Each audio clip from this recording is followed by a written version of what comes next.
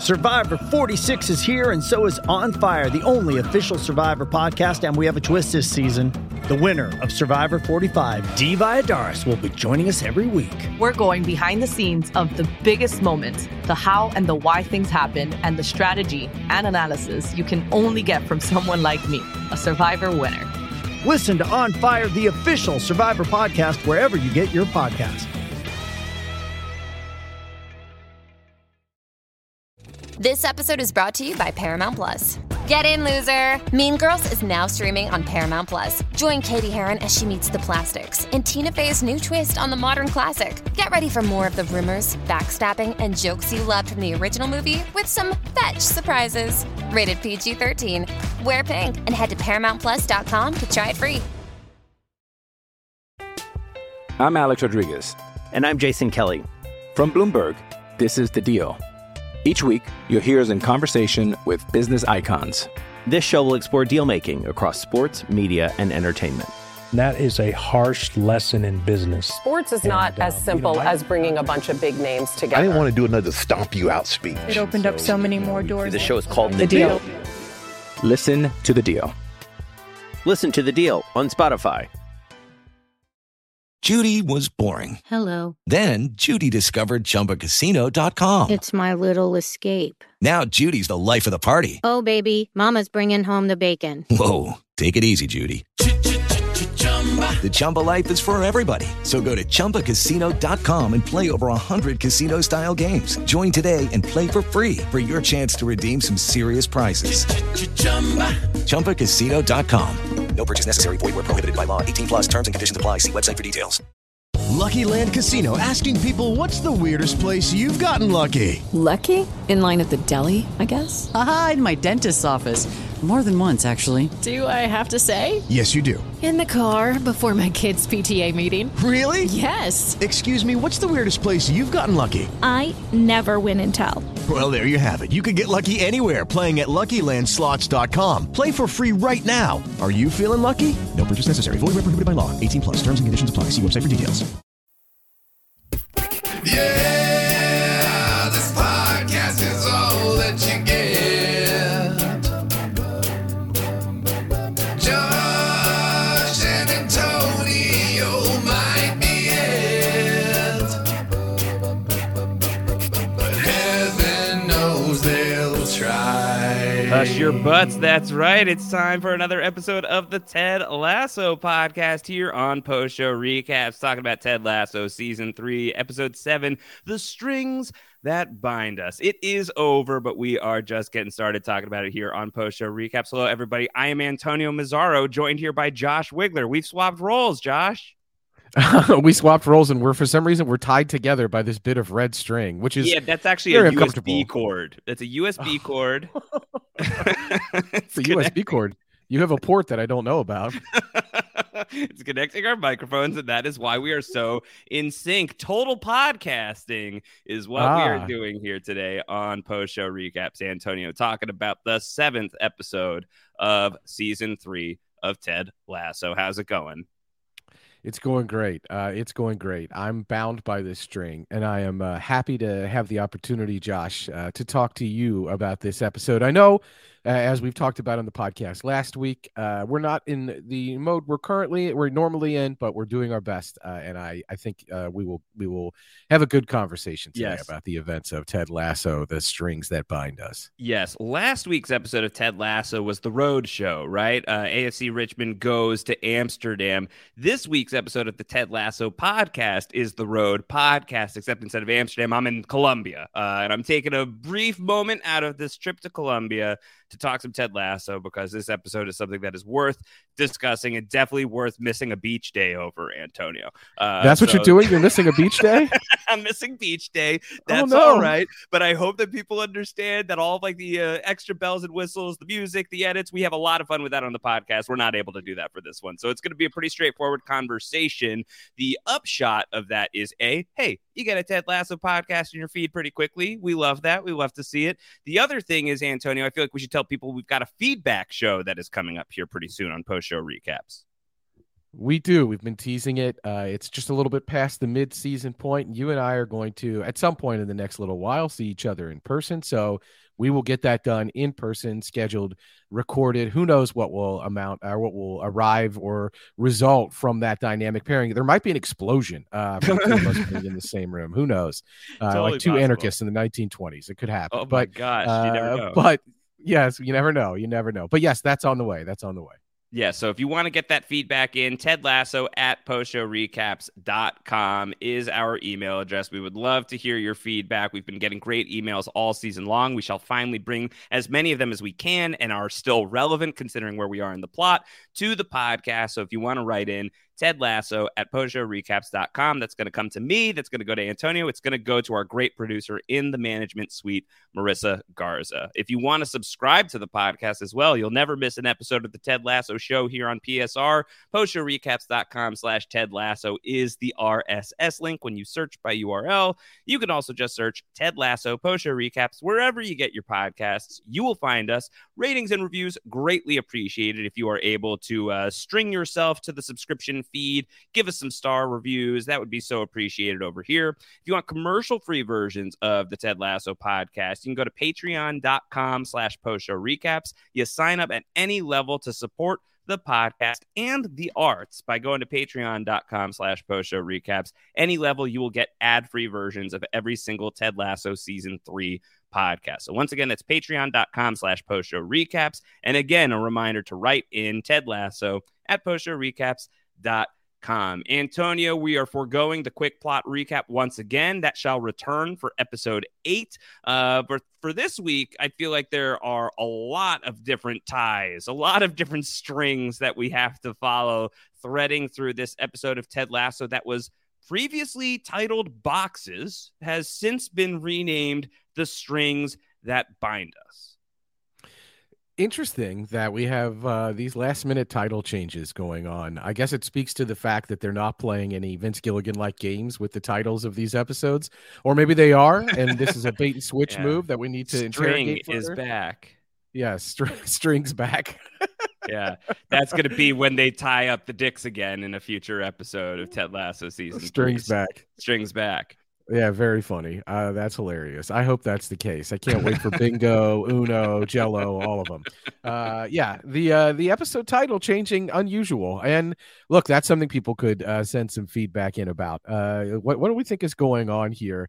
I think otherwise, like feedback, we talked about what we're going to talk about it in this episode, but we don't know what number 4 is for Ted's Total Football, the Lasso way. And we'll talk about what we think it could be and what Danny Rojas thinks it is. That was a fun part of the episode. So what is 4 is a good one. And then, of course, again, the main topic of the show, Total Football the Ted way, how it's been a tactical change over the course of the show. I'd love to hear people's thoughts on what they think this week reflected as far as what people on the team learned from Ted over the first 3 seasons and how this will help the tactic work throughout. Because ultimately, that's what we saw. We saw a team in this episode struggling to adapt to a new tactical way, having a little bit of a breakthrough at the end of the Arsenal match, and the string that binds the two of the team together being something that has been woven throughout their bond over the first 3 seasons. Some of the other things we saw in this episode also speak to characters on a journey. Nate, I'm thinking of specifically where he's at on his path. We definitely want to deep dive and break that down. And then, of course, everything that's happening with Sam's restaurant, Sam taking on more activism as he has in the past, the consequences of that, which we have seen in the past, and we have seen tied to his father's role in that, and then his father showing up in this episode. Careful with the ties. Got to be careful. The ties that bind, and you got to be careful where you tie them, I think. So that's for sure. But a lot of this stuff is stuff that we have seen previously or we have visited previously, and now we're revisiting or reflecting on in a new way in this episode of Ted Lasso, which makes sense because, Josh, we're in the end game now.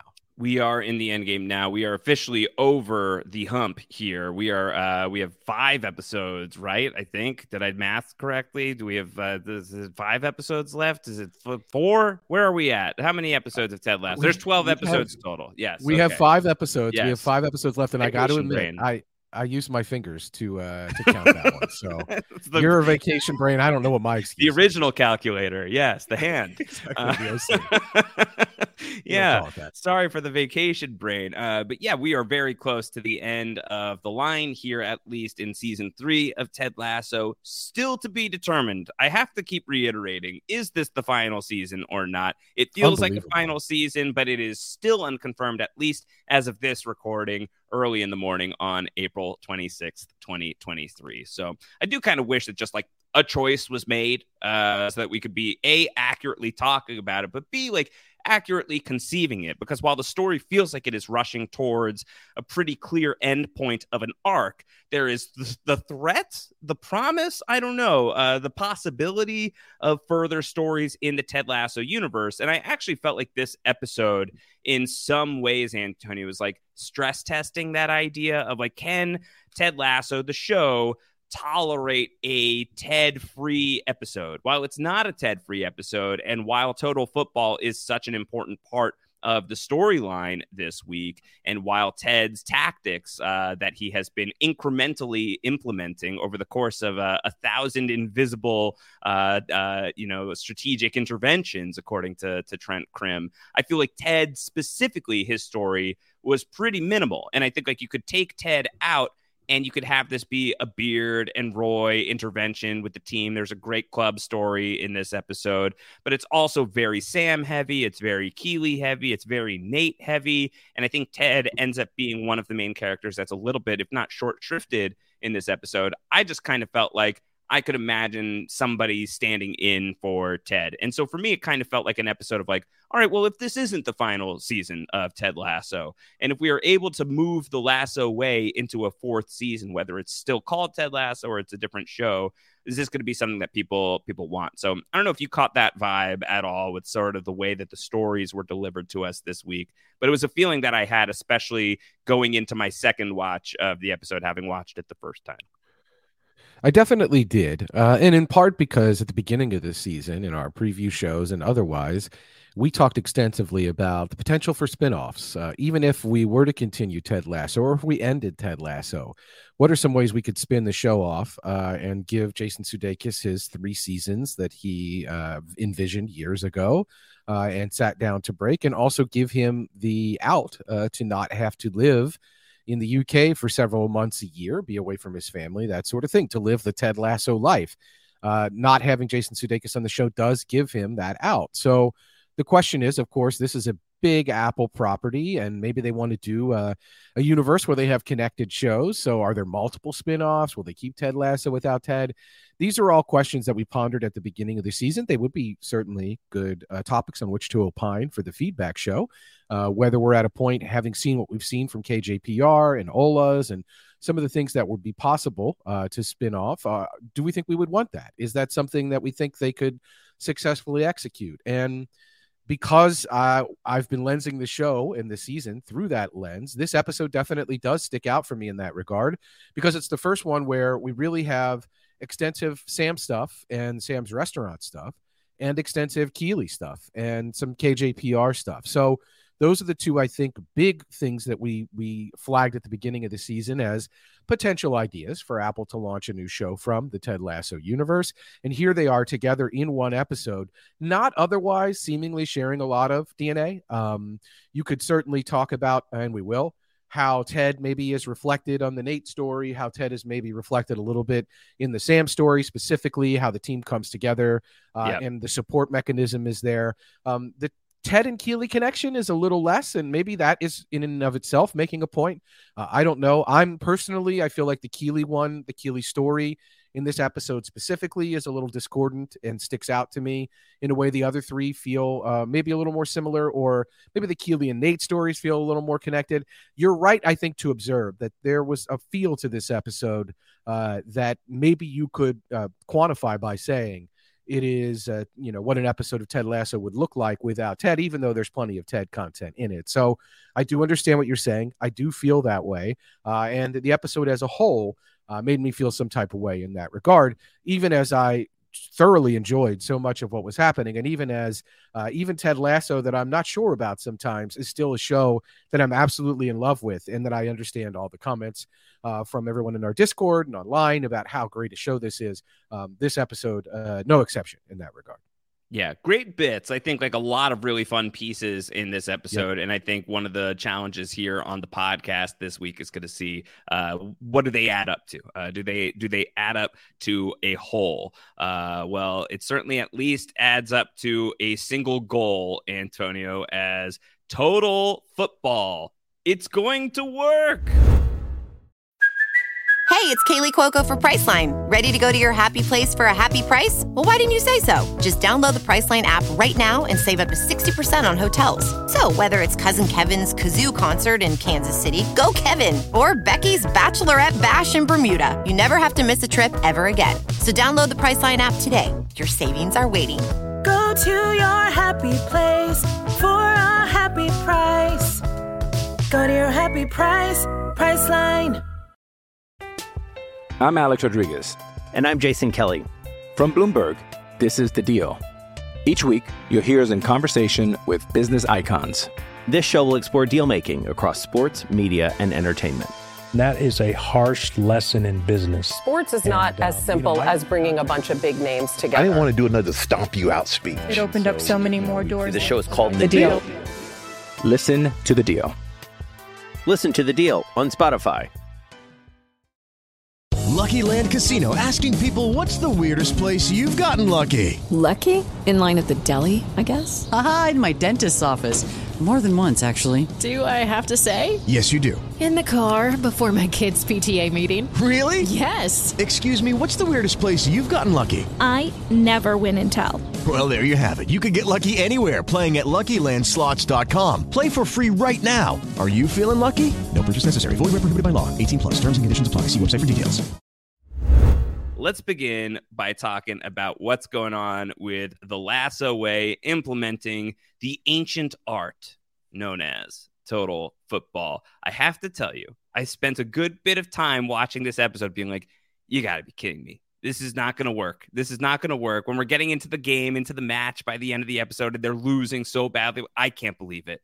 I can't believe that we're going to leave episode 7 and go into episode 8 hopeless again, another tactic, spoiled, that this is just going to continue to be a thing going into episode 8. And of course, that one goal and then Trent Crimm's dorky enthusiasm is all I need to know, Antonio. It is going to work. They don't win the battle, but it looks like they have a fighting chance at the war by the end of this episode.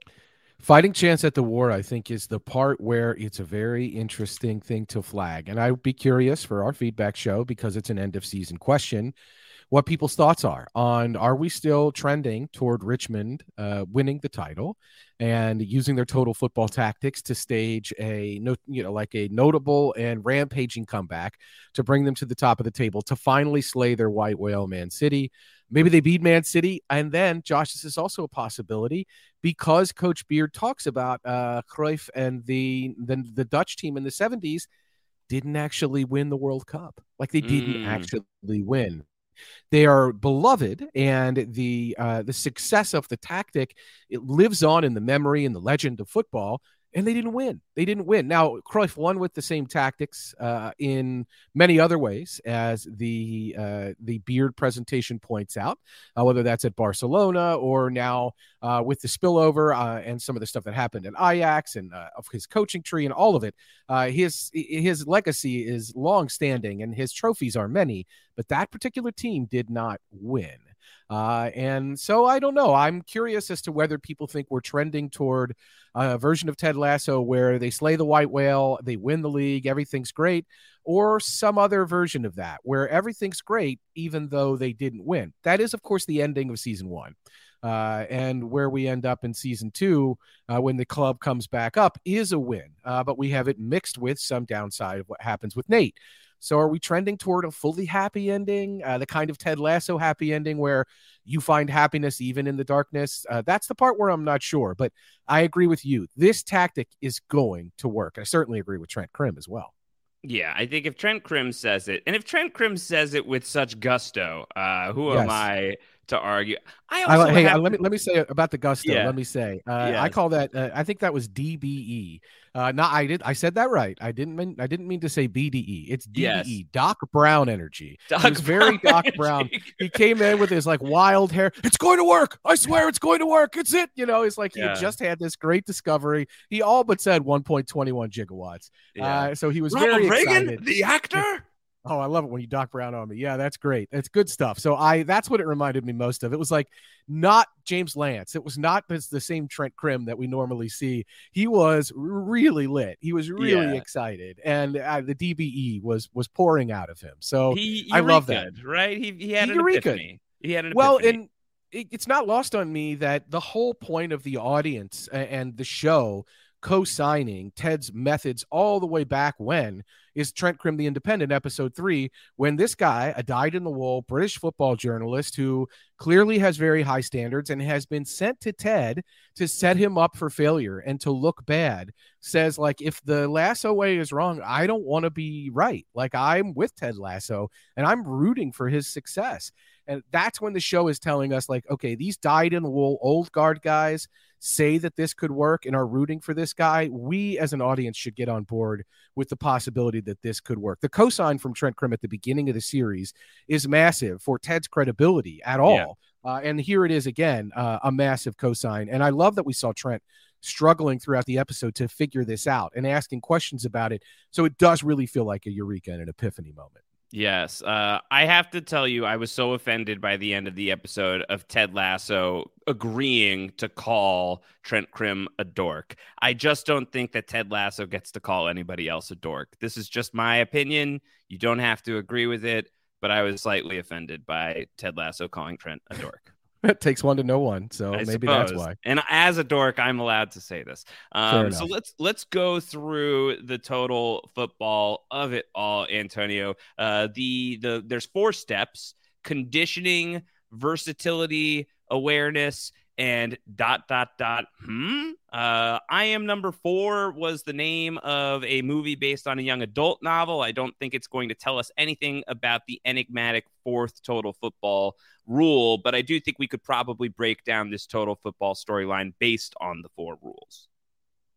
Yeah, I mean, we certainly can break down the storyline based on the 4 rules. That's what I said about feedback. Like, I'm curious if we looked at like conditioning, versatility, and awareness, what Ted Lasso, the manager and the person, has been doing to build these things in the team throughout, I think is a very interesting way now to lens the show, considering what Trent has said about how whatever the exact phrase that you quoted earlier in the podcast was that he said about how these are minute changes over time or like very small things that you've done over 3 years. It's not a tactical shift in 1 week. So as far as conditioning goes, no, he hasn't been making them run to the point of puking. The question I think I would ask, because that is the one of the 3 in the total football montages here that we get in the episode or the sections, conditioning is the one that I think gets the shorter shrift. It's just them running around until they puke. Yeah, but it's them running around until they puke while listening to the metal allergy enthusiast himself, Roy Kent, just shouting, "Whistle!" Which he's done before, but I don't know that we knew that he had a metal allergy. This was news to me. It's like I think it's been claimed. I don't know that we've seen it proven. Like, I don't think we've seen him like put metal in his mouth and have it blow up, or I don't know that we've like gone back and looked to see if he ever had metal in his mouth at any point in the show. But at least it has been something that was offhandedly said once. So the fact that the fans know it, the fact that the pub guys know it, maybe makes me think that this is a thing that people know about Roy Kent as a human being, which is very funny. But yeah, this is always funny. Roy Kent, whistle, just yelling whistle will never not make me laugh. Yeah, never. Very good stuff. So he's just making them run all day. That's gonna be it. That's what's gonna get them going. Then we have versatility, which is basically like casting disguise self and betting on a good charisma roll that you can impersonate the person next to you. We're gonna have people swapping characters characters, Isaac and Danny, Danny and Isaac. The best is very clearly Beard becoming Will, and more importantly, Will becoming Beard with the duct tape beard and everything. Was the funniest thing that I've seen on Ted Lasso in a good minute. And it's been a very funny season so far, but I howled, Antonio. I died. I thought that was so good. Will Wolf Bar Mitzvah, Will becoming Beard, Beard becoming Will. Yeah, like it's so funny. The you got one of your babies, but it was from Will, and the taped on mustache and the taped on beard and the glasses, and I absolutely love the fact that he sat in Beard's chair with the book. Like, he extended the metaphor. He took it off the pitch, and look, I'm worried for Will. Like, where does this end? Do not, under any circumstances, while impersonating Coach Beard, contact Jane. Don't do it, Will. Stay away. Yeah, stay away. There's you don't want to square pegs, round holes. I don't want to talk about something to that effect, right? Something to that effect. Jamie is the only member of the team who doesn't get paired off with anybody else. They tell Jamie, "We just thought you'd want to just do your thing out there." Jamie seems disappointed by this. Jamie seems like he wanted to go to Comic-Con. Jamie wanted to cosplay.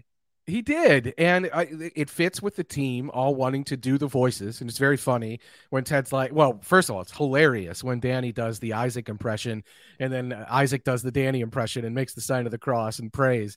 But the whole team, of course, wanted to do the voices, and then Ted's like, oh, well, okay, you can do them, sure, there's a little cheer. So very funny that this is where the team is at, because we see in this episode another hilarious thing later in the episode is when Roy Kent is slowly turning into Ted Lasso, making these pun jokes and hating every second of it, but doing it and can't help himself and saying, like, I can't believe what you've done to me. That he's not like, yes, God, exactly. Make it stop. Yeah. Make it stop. You're on a roll. You're on fire. Yeah, it's so funny. But Ted's done it to the whole team. He's brought out their inner dorks. So they all want to do the impressions. Jamie Tart wanted to have fun, but he didn't want to be separate and apart from the team. He wants to be part of the team. When he came back, it wasn't about him being special and him being singled out. They had to in fact, teach him the signal of when it was okay to be a prick. And we saw the repeat of the signal in a hilarious way in the locker room this time, of course. But yeah, Jamie did not want, he wanted to be part of this. And they just said, well, we thought you just want to do what you always do for us, score goals. Is that right? And look, it pays off in a big way that he doesn't get what he wants in this moment, because later he does figure it out. And it's him who figures it out.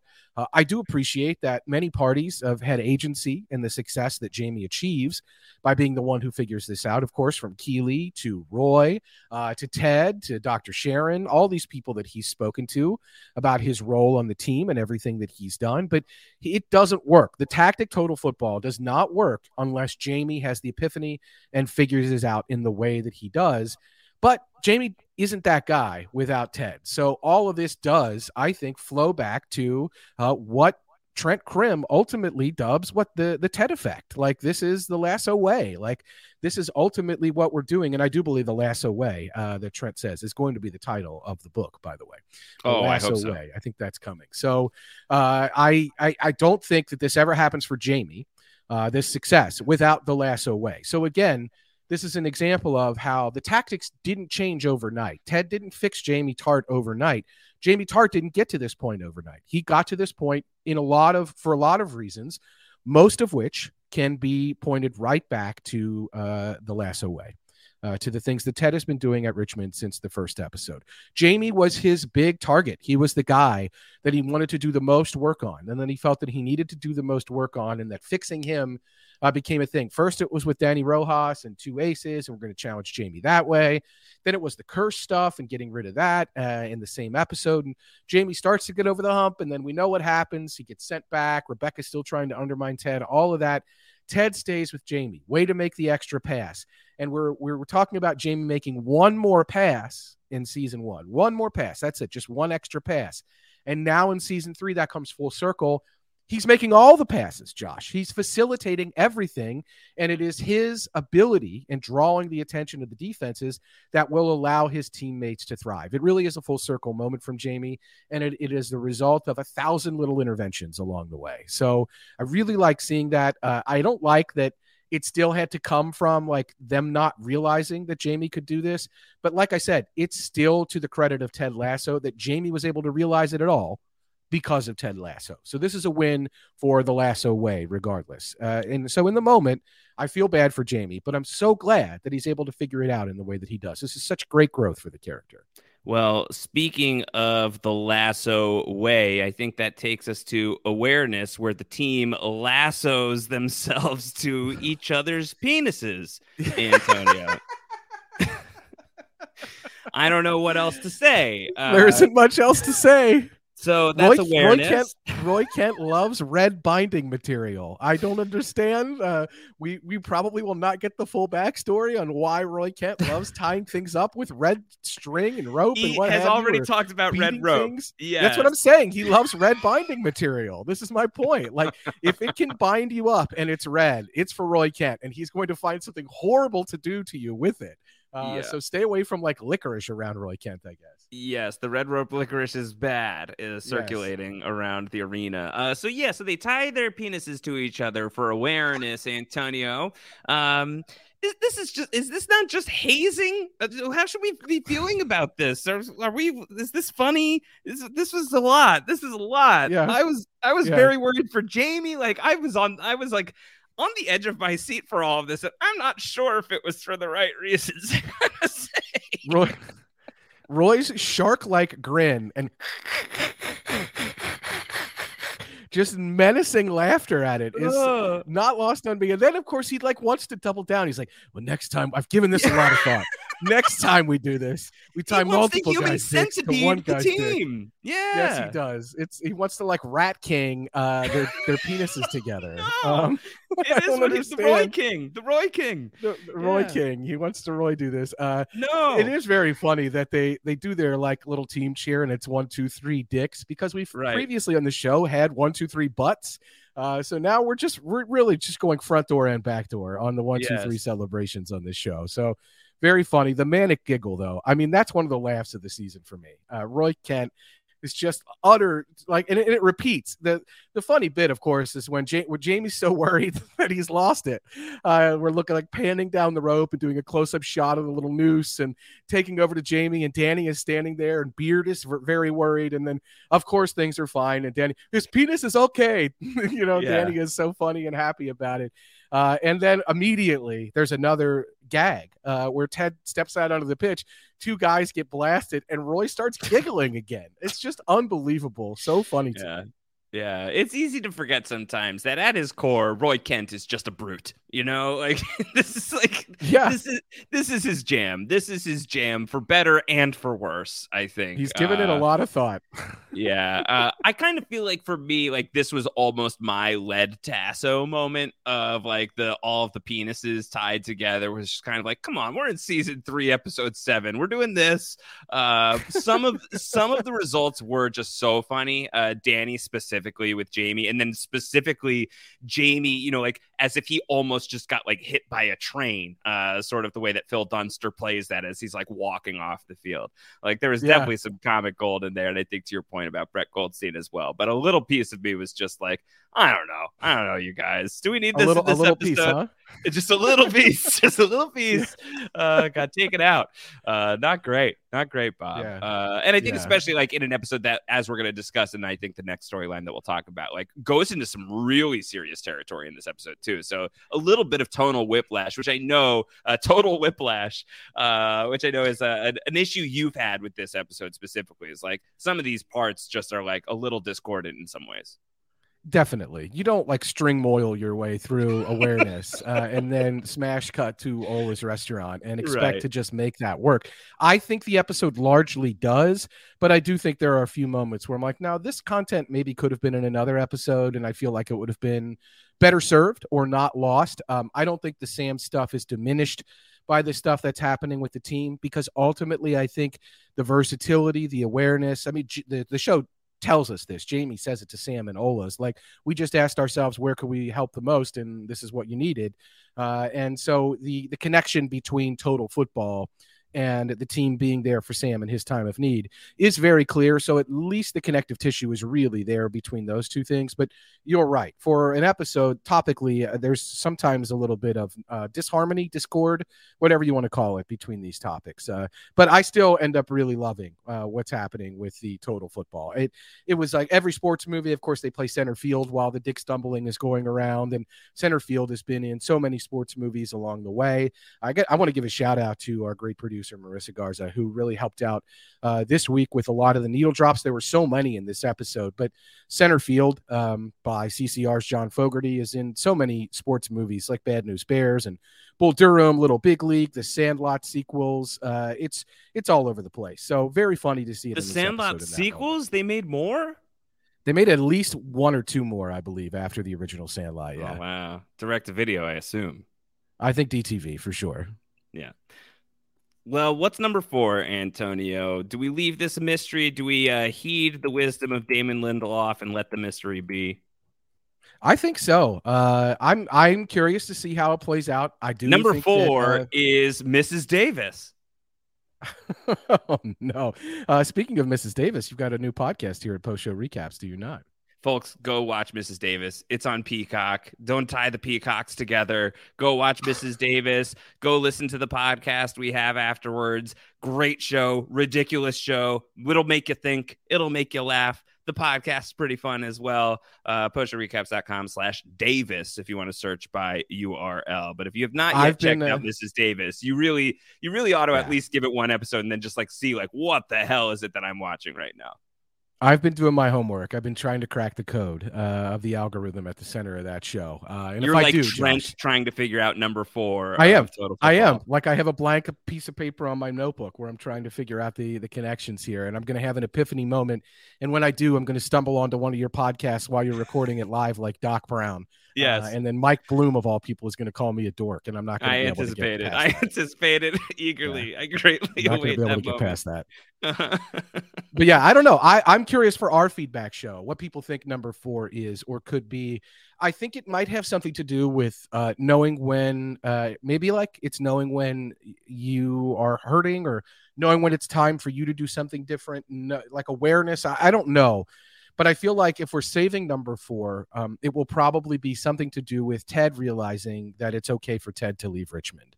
For total football to work, it doesn't necessarily require any one individual. And that's, I think, ultimately, yes, conditioning, versatility, awareness, especially the versatility and awareness parts of that, speak to the lack of individuality. Like somebody can act as an individual and everybody has to respond to that so that you're ultimately all part of a real collective, and that individual moments are just backed up and supported by other individual decisions that are part of a collective. And I think that if we're talking about endgame stuff and number 4 waiting till later, it could have something to do with Ted leaving Richmond. But I am very curious what other people think about this. If that's the case, Antonio, is Danny not, onto something? He says, there it is, numero 4, sacrifice, putting aside personal glory for the sake of the team. Would that not fit? I feel like could ultimately. Be. Yeah, could be. And maybe sacrifice isn't the right word. And maybe that's why Ted so hilariously immediately dismisses.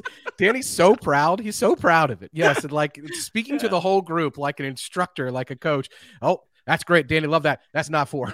Yeah, it's so immediately dismissing it. So yeah, I think sacrifice could be similar, but I don't know if the word is humility. I don't know if it's appreciation. I don't know if it's gratitude. I don't know what the concept is that would be at the 4th spot of this that could be tied into Ted's acceptance that he needs to leave the team. It may not be something as overt as sacrifice, as in you're sacrificing something of yourself to give for the team. It may be something to do with a realization of where you're best suited. And maybe that is similar to awareness. I don't know. I just feel like if we're saving 4, it could be an end game kind of thing. If it's an end game kind of thing, I still feel like we're trending toward the Ted is not bigger than the team. The team can get by without Ted because in 3 years, Ted has taught them all they need to know to be successful at that. And so one of those things may be like knowing when it's time to move on, knowing when it's time to do something different. So I don't know. I'm curious about that. I don't know how the blank of 4 ties into the rest of the thing. And the other thing is, Trent says it doesn't even matter what 4 is. It doesn't matter at all. It's going to work regardless of 4.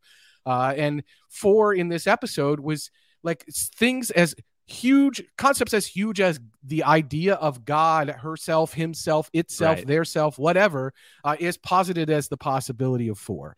So it could be something that big. It could be something much smaller or more specific or localized, or it could be nothing at all. And I like that about it for now. I definitely am curious if people have ideas on what it is, but I'm also okay if it's never anything, because it's going to work, even though we don't know what it is. All right, Antonio, let's go to Ola's. Let's talk about I want to go there anyway. I do also want to go there anyway. Let's talk about Sam's storyline in this episode here, where he is going to send out a tweet challenging some bigoted, xenophobic politics, and his restaurant is going to get wrecked as a result, but it is going to get built back stronger than ever with the support of his teammates and his community and his father, the titular Ola, the namesake of the restaurant. I'm so glad this restaurant is not called Zoandoxos's.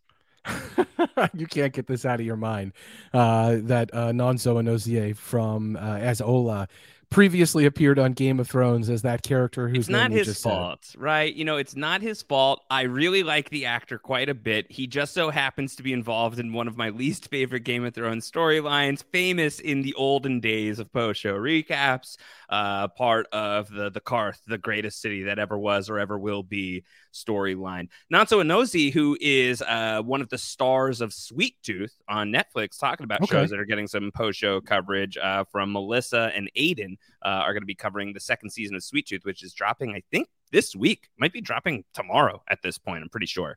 So if people are checking out Sweet Tooth, you can see more from him there. That's the more relevant sort of popular show that he is on in a major capacity. One thing that really sticks out to me, Antonio, is he is playing Sam Obasanya's father here, Ola, in this episode of Ted Lasso. The age difference, this is like, I feel like very shady towards Nanso. 43 years old to Toheeb Jamo is 26. The math almost checks out there. Almost checks out. Yeah, it's close. It's close. Listen, you've been talking so much Succession here on post show recaps. The fact that that Brian Cox is only 10 years older. That's a good point. I mean, 10-year-old Logan. Dude, yeah. I don't want to think about yes, it. Yes, 10-year-old Logan, fathering Connor Roy, is where we're getting at. So this happens sometimes. It's not shade. Look, the whole point of Ola is he was just so Great like character. he had such a like timeless quality to him. Like this guy is exactly the actor, the person, the character, the person that needed to walk into that locker room exactly when he walked in. The calming, commanding presence that he immediately brought to the role, to the character, to the locker room, to all of it, couldn't have been more clear or needed in that moment. He was so great. He just was like Ent-like. He was like a rock, or a tree in that case, just walking into and just being immediately reliable, immediately someone that Sam could just collapse into and that could shift the vibe in meaningful and significant ways around what is ultimately a very true storyline about the things that athletes face when they dare express an opinion. How dare they that disagrees with some of the prevaricators in the political space. This has happened. Of course, the shut up and dribble claim that is written on Sam's wall and that Sam hears from the Home Secretary is something that Laura Ingraham from the Fox Entertainment News Network has said about LeBron James and in the past about his criticisms about what has happened. I mean, that's a canard that she's used to shut up and blank as well, but it was accompanied by other dog whistles. So this is a real thing. They're not pulling this storyline, unfortunately, from something made up. These are real experiences that athletes have when they dare express their opinions. We saw what happened with Sam before in season 1 when he stood up against Cerithium Oil and he stood up against the sponsors and said that he didn't want to do the Dubai Air photo shoot. And then the team taped over the kit of Dubai Air because of Cerithium Oil. And ultimately, we know good things happen from that in terms of Cerithium Oil was leaving Nigeria. We didn't see a ton of backlash against Sam for taking the stand. And one of the things we said at the time was, this is a pretty big deal that Sam is doing this, and he would be getting a lot of heat for it. Trent Krim even asked Sam in the in the media room, like, are you alleging the Nigerian government of open corruption? And Sam says yes. And then the only consequences of this are not real world consequences. Only good things happen from that activism. Right. Now we're seeing the more real world reality of what happens when athletes speak out, especially athletes who belong to certain groups that are minority groups in certain countries or are persecuted. How dare you speak up about this persecution? You're rich. It doesn't always work that way. So we're seeing the real world consequences now in this episode. It is something that we talked about not seeing in season 2. We're seeing it in season 3. I do think this is a show that is correcting the record on some of that stuff. And even though it's brutal to see, having it be connected to Ola showing up on the show and being there for Sam is such a powerful moment. And it reminds us, I think, of with the team showing up at his restaurant and the support there, what allyship looks like and how to support people that are being persecuted and that are standing up for these things and standing up for them on yourself. So a storyline that I think is a lot headier than some of the stuff Ted Lasso usually takes on, but spiritually and emotionally right there in Ted Lasso's wheelhouse. And I think dealt with in a way that speaks to the power of Ted Lasso, the show, the ethos, all of it. Just a really, really interesting story here. And I think you're right. Hard to kind of square it away with some of the other stuff that's happening in this episode and give it the fair time that it deserves. So that's the only part for me where it's like maybe some of the relationship stuff would have been better shifted to another episode to let this really shine. So I just would like to say for the record, Brenda Barrett, immediately worst character on Ted Lasso. Can we just put that out there? Yeah, we're killing her. Yeah. Hope to never see her again. She gets LVP votes or whatever we want to do. Yeah, I don't know what our LVP points look like here on the Ted Lasso podcast, but she gets all 6 of them this week for sure.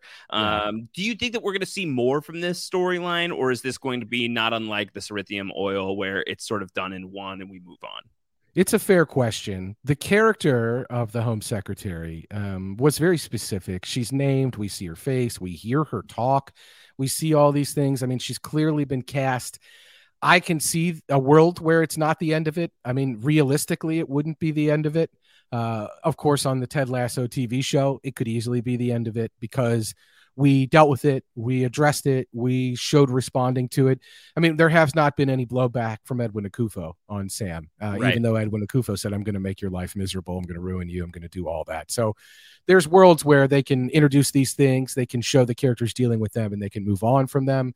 And there's worlds where they linger. I don't think we've got a ton of episodes left, as we talked about. It's just 5, if I'm counting on my fingers correctly. Yeah. So knowing that, I don't know. I don't know if we're going to see more of it. I don't personally need to see more of it, in that I appreciate that what we got out of this version of it, what we got out of this episode story of it, like I said, spoke to how you can respond to these moments by fighting forward, as Ola says, and seeing the fighting forward happen in real time.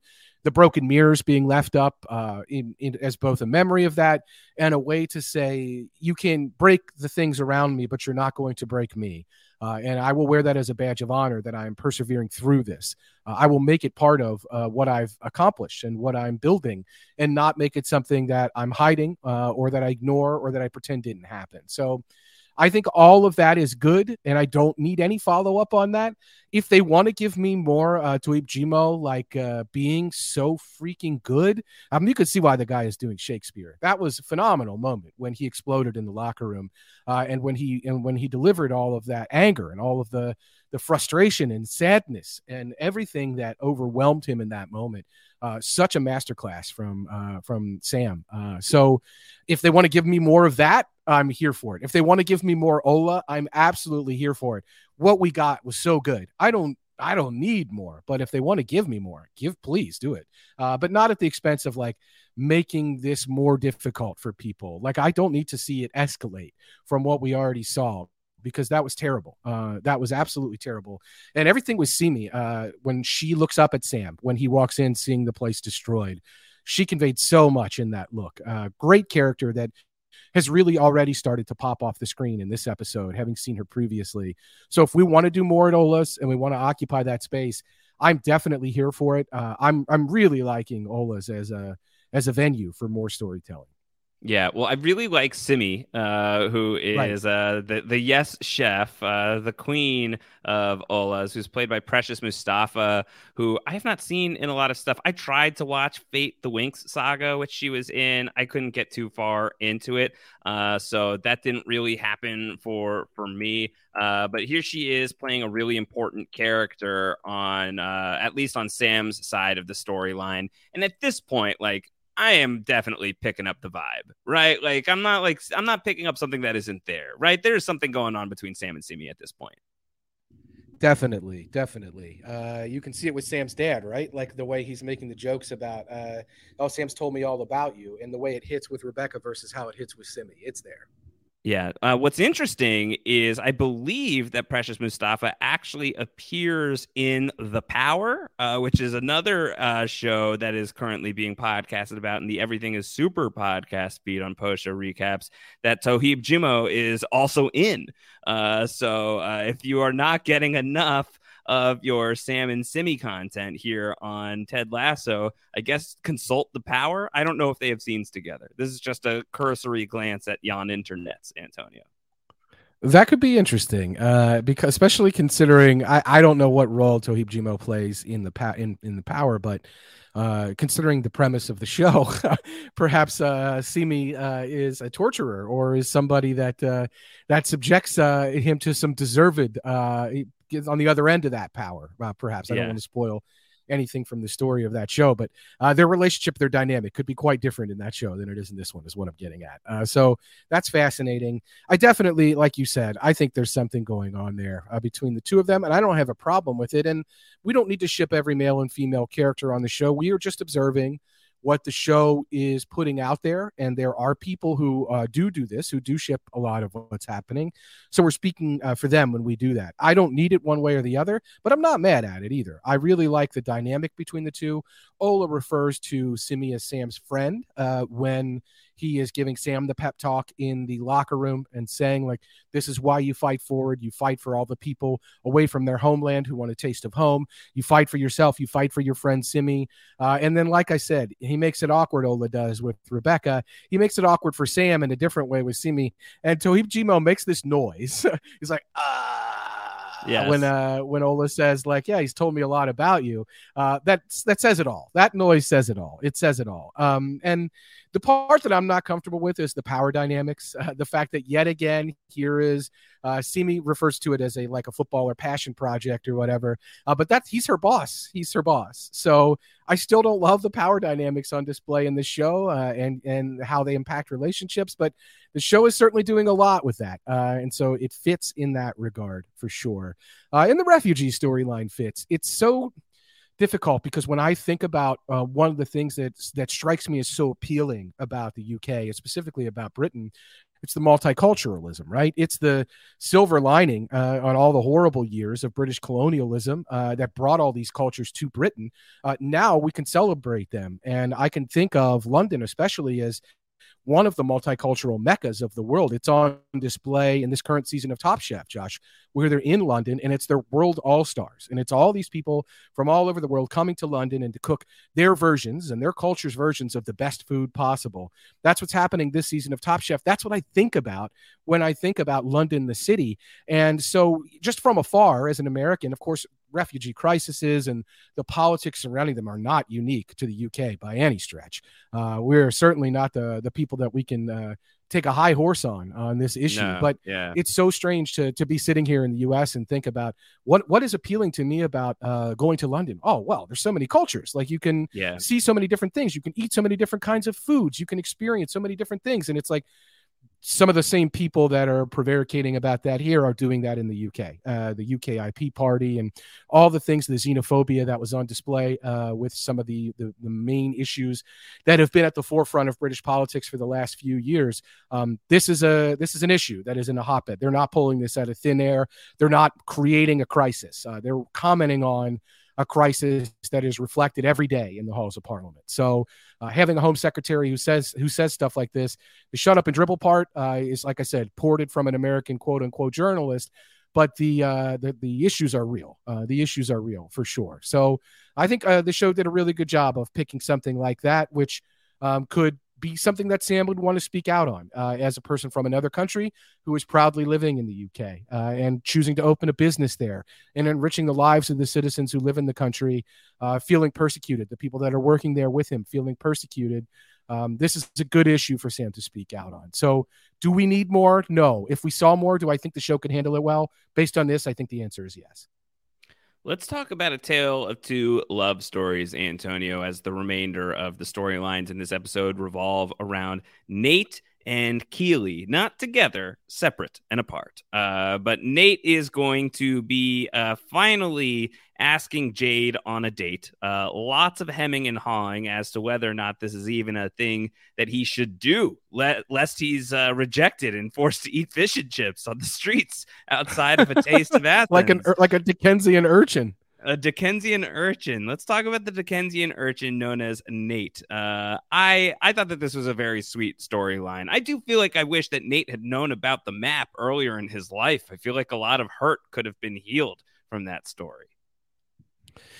Do you? I mean, yes, I agree that it does like a sharing of yeah, you know, like to know your father a little bit better and to know that like he had that in him, and like I mean his sister knew about this. Why doesn't Nate? So just it made me sad for Nate and sort of like the lack of a positive male role model in his life. I think that is something that he gets out of Ted and is very likely part of why he's so bitterly disappointed by Ted in season 2.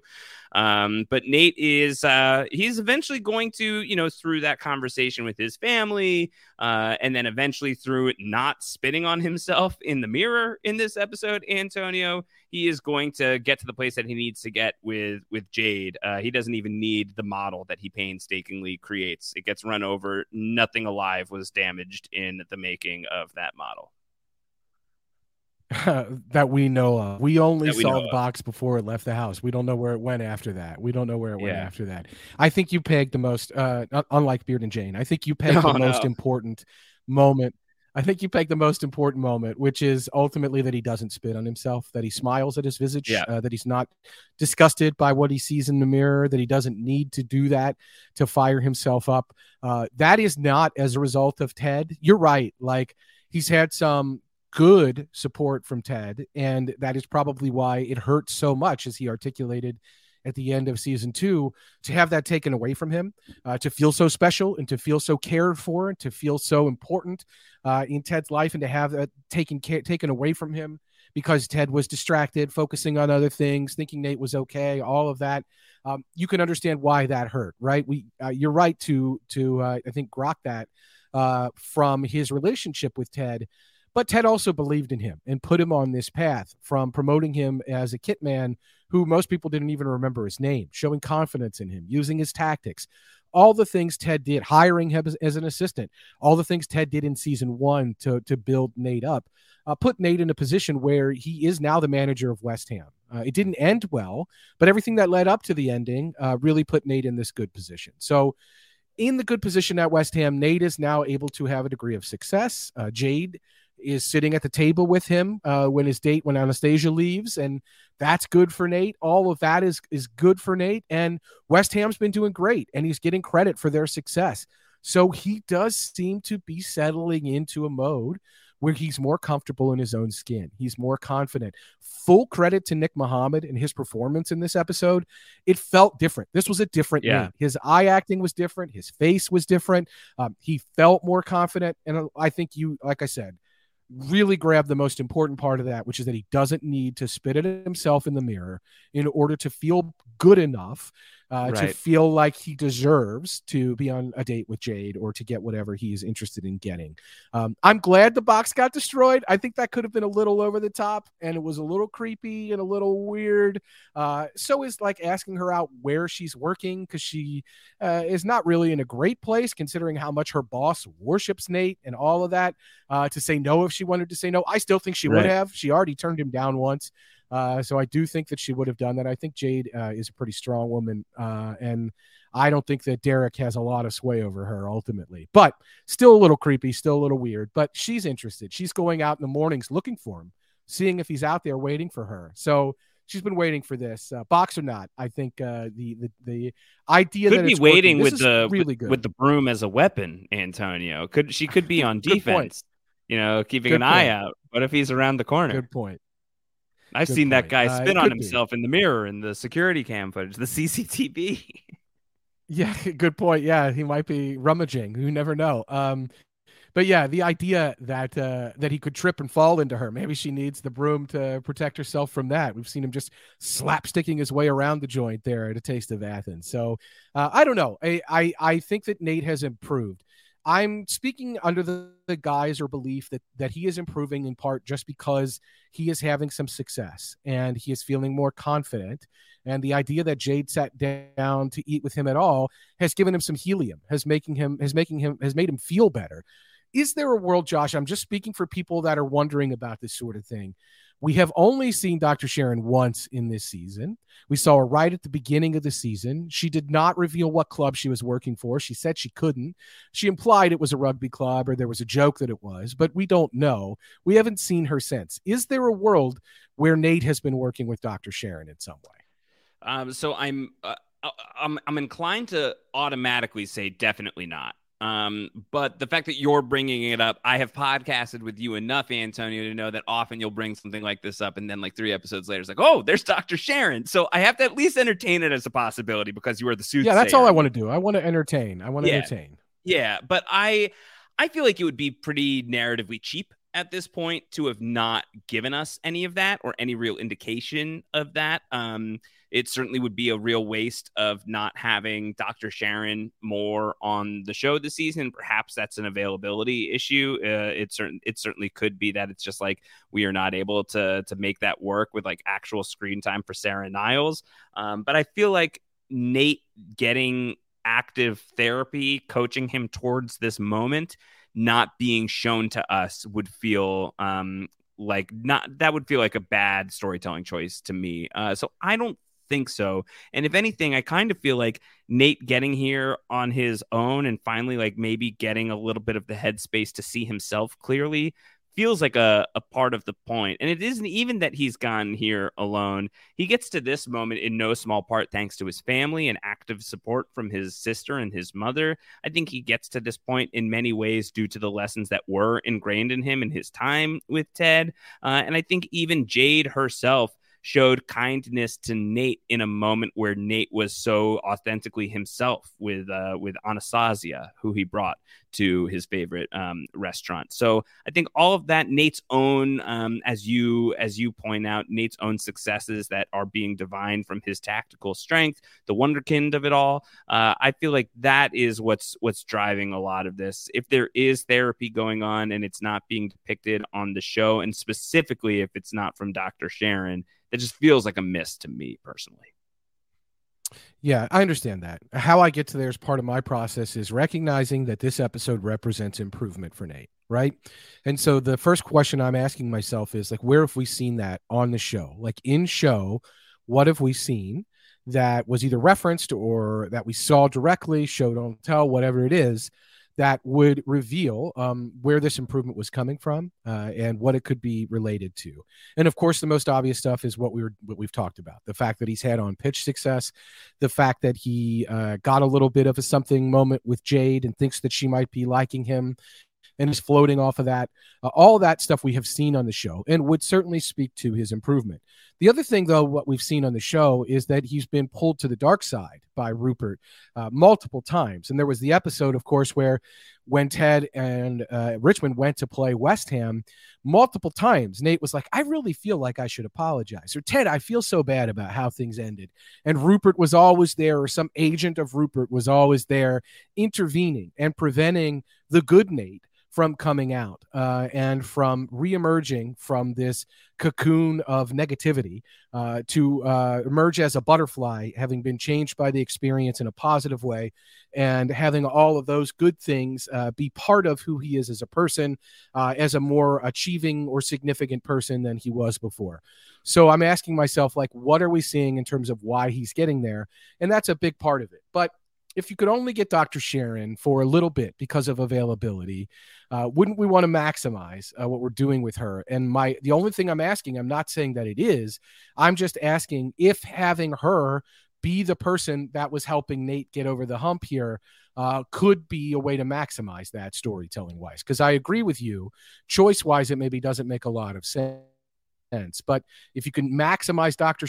Sharon's impact on this season, because you're only going to get a little bit of her, how are you going to do that? And I joked to you in a text message, Josh, maybe we already saw that with the orgasm joke from the beginning of the season. Yeah. Like, maybe that's how you maximize Dr. Sharon. You do one scene, you ever have drop a comedy bomb and take us into the cold at the end of the cold open. Like, maybe that's it. That was a love bomb in its own right. I don't know. Antonio. That was a love bomb in its own right. That is true. That is true. So I don't know. The only other thing that leads me to say it is, in our preseason, we talked a lot about, okay, if we had Dr. Sharon on the show, who are some of the people that we think could have a great relationship with her and that could lead to some achievement or growth in that regard, like we saw from Ted last season. I think we speculated Rebecca could be one of them, but I feel like Nate was like our prime suspect for that. So 7 episodes in now, seeing an improved Nate, I do think it's fair to interrogate whether the possibility of that exists. And I agree with you. It just feels like we would have seen more of it.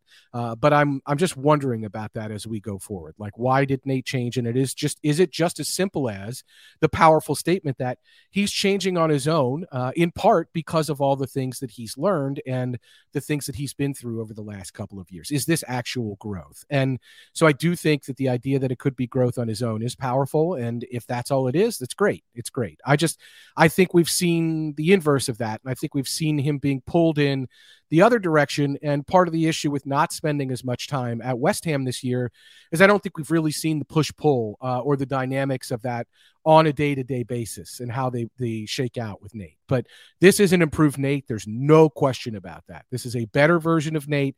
Long may it continue, Josh. I don't want to backslide into negative Nate again. I don't think that we will, at least not severely. Like, if there's some, sort of like momentary lapses, I think that that's just, drama as we're building towards the crescendo here. But I think that we're on, by and large, at least, on the upward trajectory for Nate. I'd like to talk about Keely's love story in this episode. Yeah. Yep. So there's everything segue. There's everything that's going on with Jack, and it's funny because like the story does end in like a fairly like peaceful place. Let's call it that, at least between Jack and Keely, where Keely, on the wisdom of Rebecca and everything, is kind of able to call Jack out on the love bombs. No more love bombs, and Jack herself is able to clock, I've been love bombing you. There's the ring and the croissant. She does hand the ring back to Jack, and so they leave the episode on an even Keely. But in the rest of the episode, so much of the rest of the episode, it is like really worrisome in a lot of ways, the way that this romantic relationship is playing out. You have Barbara is concerned about it very clearly. There's the great moment of love is love in the office, which I thought was very, very funny. And then, Rebecca taking Keely out to dinner and Jack paying for it from the shadows, and Rebecca's commentary on the relationship. I don't know. I think you and I are both like a little bit wondering, what does the show want us to think about Keely and Jack? We've talked a lot about how we feel about the Keely and Jack storyline. For me, the needle is still skewing towards like, this is going to be a problem more than this is going to be the ultimate end game, couple for Keely by the end of the show. I think in no small part thanks to Rebecca. I think Rebecca's calling out of Jack in this episode, and I'm even thinking back to Sunflowers and her telling Roy she's going off with someone who thinks she deserves her. So I feel like the show is telling us that Jack and Keely is not ultimately a positive thing. For now, it is still like, it at least resolves in this episode in a way that is, again, the word I would use is like they're at peace with each other right now. Yeah, and I think you're right.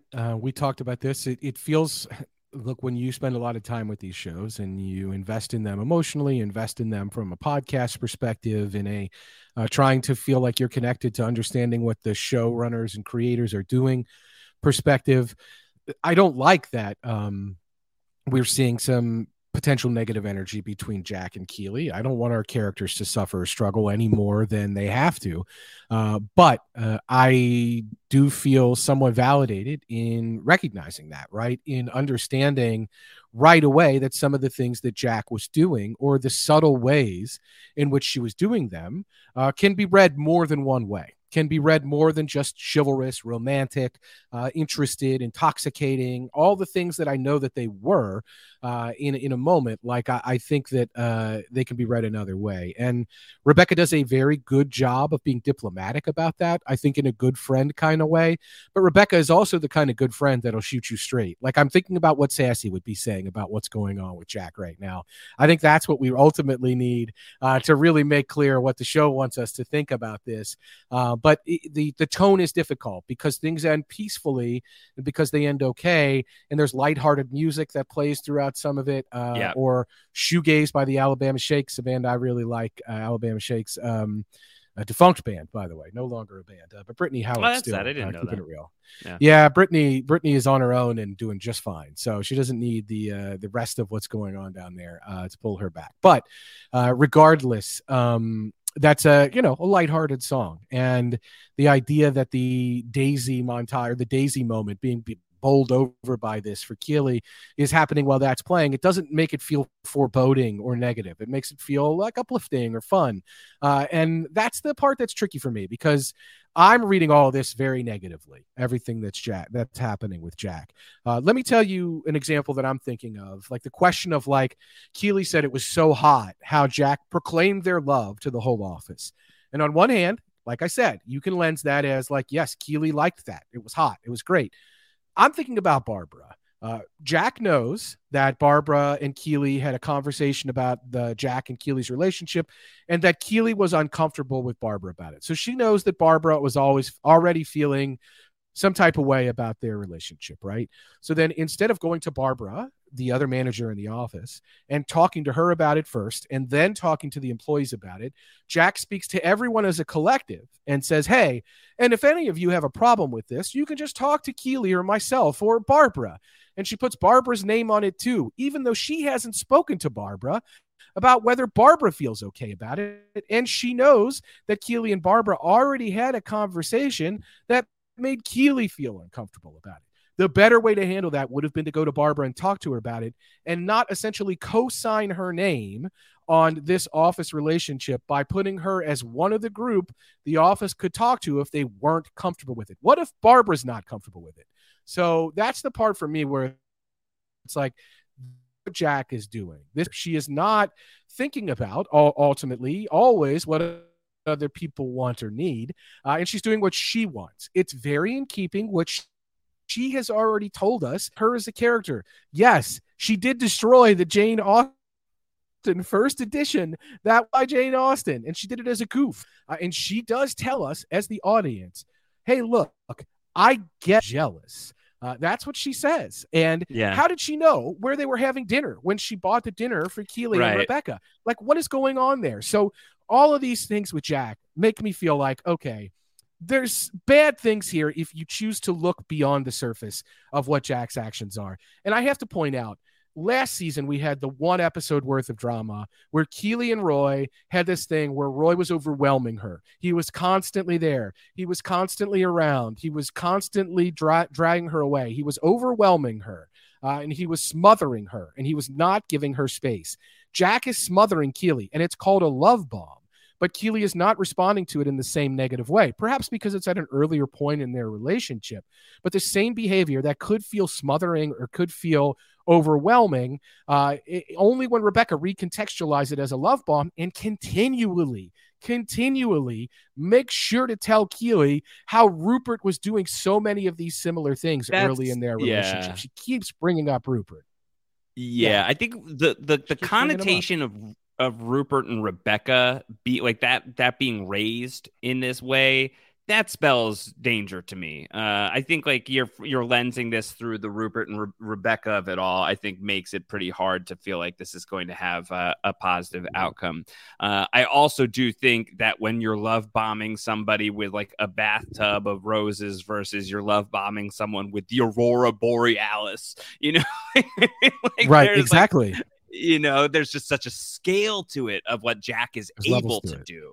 Like there's just like just like this in like sort of like this like Mount Olympus versus like even like a demigod like I don't know, Hercules, for example. You want that so bad. Just to throw one out. So I feel like, just like the scale that Jack is able to bring to this, maybe it's a little hard to see the forest for the trees, but I do think that the show is looking at it. And maybe for the first time, I think looking at this kind of a relationship as being like, I don't know. But we're still early in it. And again, checking the math on my hand, 5 episodes still to go. There's room for this to tick up or tick down. And nobody is necessarily, out of the woods yet on like, can this be something that's like not in a great space now, but could be rehabilitated? Or is this something that's in a pretty good space, but is going to get worse? Hard to say. I just do think with 5 episodes left, there's still a lot of room for it to go. But I left this episode still feeling like ultimately like the show is trying to tell me like this is not going to be something that lasts, and it being connected to Rupert at all is probably not good. Something that's funny to me when you talked about like the jealousy, and even earlier in talking about like Dr. Sharon over like potentially working with Nate, I am just thinking about what is sort of like the Dark Avengers when Norman Osborn plays Tony Stark and assembles like a whole bunch of like idiot supervillains to stand in for Hawkeye and Iron Man and Captain America and all that. Like, what is that version that goes over to West Ham in Ted Lasso? We've already talked in the past about like, could Shandy wind up at West Ham? And then it just makes me think of like, could Jack be somebody who could like bankroll something at West Ham down the line? Was a thought that I just had. Even earlier, I was thinking about this, like, could Brenda, is this a way to bring her back into the story if there's some sort of allegiance between Brenda and West Ham by the end of this season? So I think of Jack in those terms, with tons of respect and appreciation for the great Jodie Balfour who plays the character. And again, you and I both, I think, really like her on For All Mankind quite a bit. I think who is Brenda? She's the prime minister. She's the prime minister. Okay, the home secretary. Yeah. The home secretary. Gotcha. Sorry, yes, Yeah. Oh, good. All right. Sorry about that. No, all good. So I feel like I think of them as on the side of the anaconda snakes. That doesn't feel good. Feel good. Let me give you another one because I just thought of it with Jack. The same sort of like whirlwind romance and using my money to impress you and woo you is what we saw with Edwin Akufo and Sam. And we saw what happens when really rich people don't get their way. They immediately turn on you and they immediately explode on you. And no, it wasn't the same level of showering of gifts like first edition Jane Austen's. In this case, it was a number 10 shirt for the club that Edwin wanted to purchase with Sam's name on it. And no, it wasn't flying to the Aurora Borealis. It was renting out an entire museum and filling it with actors, or hiring a bunch of people to appear in a restaurant to make Sam feel more comfortable.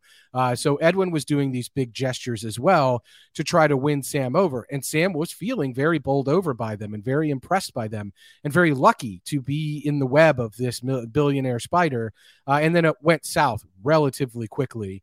I think what's happening with Keeley and Jack should go south storyline-wise relatively quickly just because of those 5 episodes left. I do think still Endgame is Keeley and Roy. And if we're doing Endgame is Keeley and Roy, Keeley and Jack have to blow up relatively soon to give that some space to reemerge. And so I think that's what's coming. Rebecca saying shiny things can tarnish is really key for me.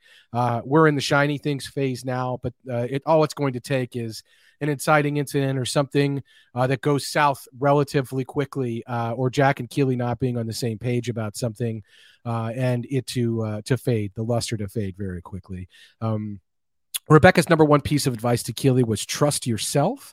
And then Keely says something about where we're love blind. We interpret red flags as giant green go for it flags. So, yeah, it's in the text. It's in the text. Yeah, it's in the text. It's right there. It's right there. It is Ryan here, and I have a question for you. What do you do when you win? Like, are you a fist pumper, a woohooer, a hand clapper, a high fiver? I kind of like the high five, but if you want to hone in on those winning moves, check out Chumba Casino. At ChumbaCasino.com, choose from hundreds of social casino style games for your chance to redeem serious cash prizes. There are new game releases weekly, plus free daily bonuses. So don't wait. Start having the most fun ever at ChumbaCasino.com. No purchase necessary. VGW Group. Void where prohibited by law. See terms and conditions. 18+. With the Lucky Land Slots, you can get lucky just about anywhere.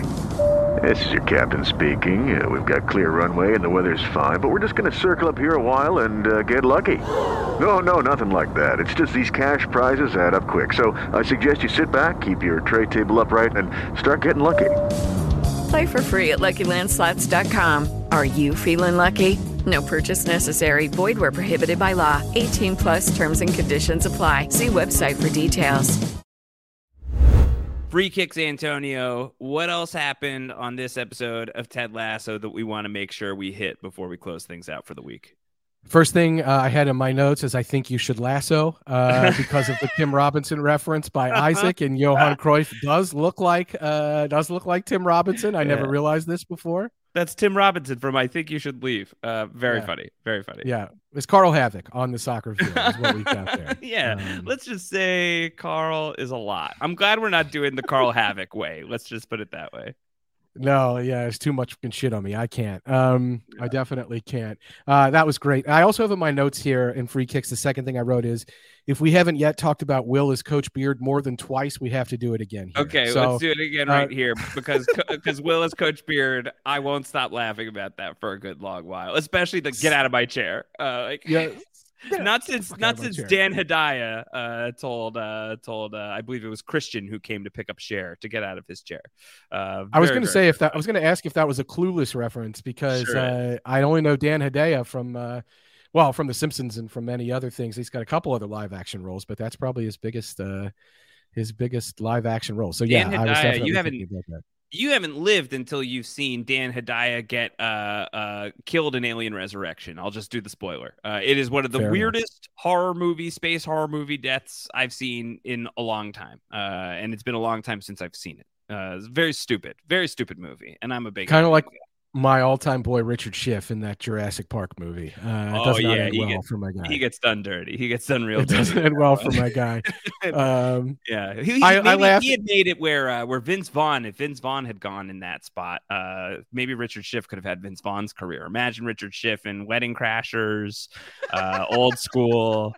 Could have been a very different outcome if Nick Van Owen had died, where Richard Schiff's character, who unfortunately I cannot name, had passed away. Yeah, very funny. In the Lost World. God, that would have been hilarious. How did we get here, by the way? I don't remember. Hedaya? Coach Beard, Will, Dan Hedaya, somewhere. We got it. Let's get it back. Yeah. I laughed at the beginning of the episode with Jamie's pink tracksuit pulling Roy Kent on a bike. Like, you just taught Roy Kent how to ride a bike, and he's already making you pull him around on one. That's what he's doing with the balance lesson from the Netherlands, is making Jamie pull him around like a sled dog. Yeah, very funny. I think Dan at KJPR is still funny. He tries to stand up and say love is love, and Barbara shuts him down. It's not Dan Hedaya, unfortunately. But he's sort of like a Paul Lieberstein, like Toby-like quality to him, where he just gets picked on when he's trying to say a nice thing or do a good thing. I'm laughing at the dynamic there of him at KJPR. So I really like that. Somebody I want to talk about, Josh, and something that I would be interested for people to fill in the blanks on in the feedback show. Mo Bumbercatch. Bumbercatch from AFC Richmond is one of the background players on AFC Richmond, one of the Greek chorus of AFC Richmond. But we're just filling in a lot of blanks with this guy. And I feel like we did double duty in this episode, and we will continue to. We know he wanted to infiltrate the ICC and ask some questions, he said in a previous episode. He wanted to follow the money to find out who the leak was, as though following the money would get there. He knitted Colin, I believe, a Welsh scarf. He randomly fixed the neon sign at Ola's just because he thought about how simple of a machine it was, which is crazy to think about. He threw up entire Cheerios, Josh, because he likes to eat his breakfast without chewing to conserve energy in case an impending class war breaks out. The show did not ask me, a class warrior, to interrogate what side the Richmond players would be on in this class war, but I don't think it's the side that we all think.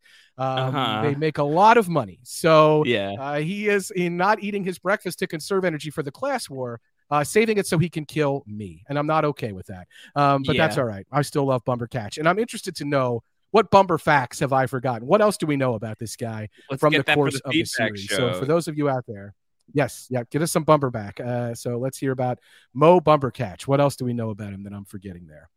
Yeah, but I really like that. The morning shop motif was a bit lost on me, where we see the shops opening up in the morning. Was that just like rom-com energy for you, with Jade stumbling out and looking for Nate? Is that all it was about? Yeah, so this was something that I mentioned to you when we were talking before we came online. Is like maybe this is just something that like either I haven't said out loud, or it's something that I'm just waking up to with this episode specifically. But I have to get to the place where I accept that Ted Lasso is a rom-com before it's a sports com. Like this is like as a show genre, if you're going to classify Ted Lasso, for me, Ted Lasso is a romantic comedy. It should have been very, very apparent by what was Rainbows season 2, Rainbows, right? Is that yeah, like if it wasn't clear by then, and they like invested so much energy in just like making that episode specifically such a send up of like When Harry Met Sally and other stuff similar in the genre, Titans of the genre, that I feel like it's like that was, if that wasn't the shift, then at least that was like the bat signal of, hey, this is what we are. This episode itself, I think, had a lot of that energy as well. I feel like the morning shops, this just does feel like something that you would see in like Billy Crystal could have rounded the corner and I wouldn't have batted an eye. You know, like it very much feels like that kind of a movie, those types of shots. I think, the sports movie tropes that exist within Ted Lasso, I think ultimately when, some of the temptation is like, man, I wish they would give this character something other than a romantic storyline as their principal storyline. But then I shift that thinking to so many of the characters on the show, and like I could apply that to like 50% at a minimum. I think that it's like probably closer to like 75% of the main characters of the show are embroiled in some sort of romantic storyline. It's a rom-com. Ultimately, that's what this is. This is a story about love and the love that, teammates can have for each other, and the platonic love that people can have, but also like the romantic love that exists between people is very much front and center for the mood of this show. Yeah, we've had feedback both ways on this that has come in over the course of the season, specifically with regard to Ted and Rebecca. Some people asking about Ted and Rebecca, and some people saying, stop asking about Ted and Rebecca. And we're doing that in part because of what you just said, because it is in the show's DNA, and people feel that, and people are interested in it, even though it isn't something that either of us or both of us specifically always want, as you were just saying. It's something that we might say, don't do it with regard to certain characters, and then realize that they're doing that with pretty much every character. It's a huge part of what the show is doing. You can be a sports comedy and be a romantic comedy. There are plenty of sports rom-coms, and maybe that's the ultimate genre that Ted Lasso falls into. It is a sports-themed romantic comedy, and that's totally fine if that's what it is. These little morning montages, it did remind me of those moments in Rainbows, not the Radiohead album, where we see like the crowd at the Richmond match and the different kinds of couples that are there in the crowd. And then we have the talker, where the one group speaks specifically to the audience, like in one of those famous movies that I'm forgetting the title of at this point. But it was very much a tribute to a romantic comedy, seeing the way that was presented, seeing these little slices of life happening that didn't necessarily involve our characters, but were at least tangentially connected to the stories that were being told with our characters. Like I said, the Jade part of this, that is part of the motif, speaks to her being interested in Nate and the possibility that Nate will be stumbling by, trip into her, or in the ultimate case, trip over the curb and his crate box gets run over. So, there is at least that version of the story that is very romantic comedy-wise. So I think that that's what it was. If it was a tribute to a specific movie or a romantic comedy, and I don't think it was, because he used a lot of different needle drops for those moments, it was lost on me, but it was a thing. Speaking of movie references, though, Josh, Sam asked his front of house manager, I think, Farida, to give the Ray Liotta treatment for a VIP they had coming in. That's a direct on R.I.P. Ray Liotta, but that's a direct reference to the movie Goodfellas, where Ray Liotta brings Karen, played by Lorraine Bracco, to the Copacabana and goes in kind of the back door, the famous one shot from Goodfellas. Speaking of Vince Vaughn, sort of copied in Swingers, and much talked about moment from Goodfellas there, where Ray Liotta walks in through the back door, through the kitchen, and is a VIP at the Copacabana, and they deliver a table to a packed Copacabana, literally in the front, and Ray Liotta and his date sit right down. So we want a VIP table, and that's what that reference is, a call out, calling it the Ray Liotta. Speaking of VIPs, RIP to the VIP. Speaking of VIPs, in the Total Football segment, we deviated from Cruyff and everything that happened with the Dutch Total Football to the link to Pep Guardiola. And Beard references him, yet again calls Man City their white whale, and references, and that's, by the way, Man City as the white whale. Moby Dick heads out there, boy, I probably should think about rephrasing that. Moby Dick aficionados out there, I didn't even mean to do that, can reflect on and feedback. They can reflect on and feedback whether or not the end of Moby Dick and what happens with the white whale there will mean that Richmond does tackle Man City, but perhaps it's Pyrrhic victory, whether they'll tackle Man City and win the league, what they think using Man City as the white whale metaphor for Richmond means for the possibility of success of the season.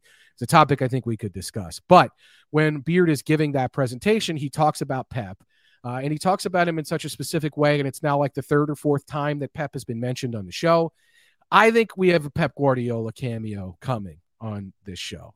We have not yet seen much of that active players or active managers. I think there's a world where we could see Pep Guardiola in a cameo role coming this season to Ted Lasso. So I'm just putting a little flag in that. Speaking of things I don't want to put a flag in, though, how about Beard's mom's nightstand, Josh? Woof. I don't want to talk about it. I would love to never talk about Beard's mom ever again. The little that we know about Beard's mom, you and I were texting about this before. It's not great. It's not great, Bob. Yeah. So yeah, I just like, the one thing that we learned in this episode, like totally fine, absolutely great. I just don't need to hear it. I don't think I need the visual. I'm good without the visual. That is something I don't need either. I don't need the visual. A visual though that I did that I did get entertained by, and that I find to be appealing and endearing and sweet. Barbara, Josh, sometimes takes the tube in her pajamas to get to work sooner. She's so committed. I don't love the character. She's kind of mean. She came into KJPR and said, "Keely, we have a problem." "Oh, sorry, that's just a force of habit." That's on purpose. That wasn't accidental. She's mean. She says to Keely, "I didn't picture you as someone who would like books." Like, she's shady. Barbara, but this idea that she will wear her pajamas on the tube to get to work sooner, I think speaks to how seriously committed she is to her work. And it's not lost on me that the scene when Keely walks into the office to discover all the daisies in the daisy bomb that's gone off in her office, everyone is already there at work. The whole staff, Barbara and everyone else, already there. The boss is the last one showing up. That is not good workplace behavior when you're the boss.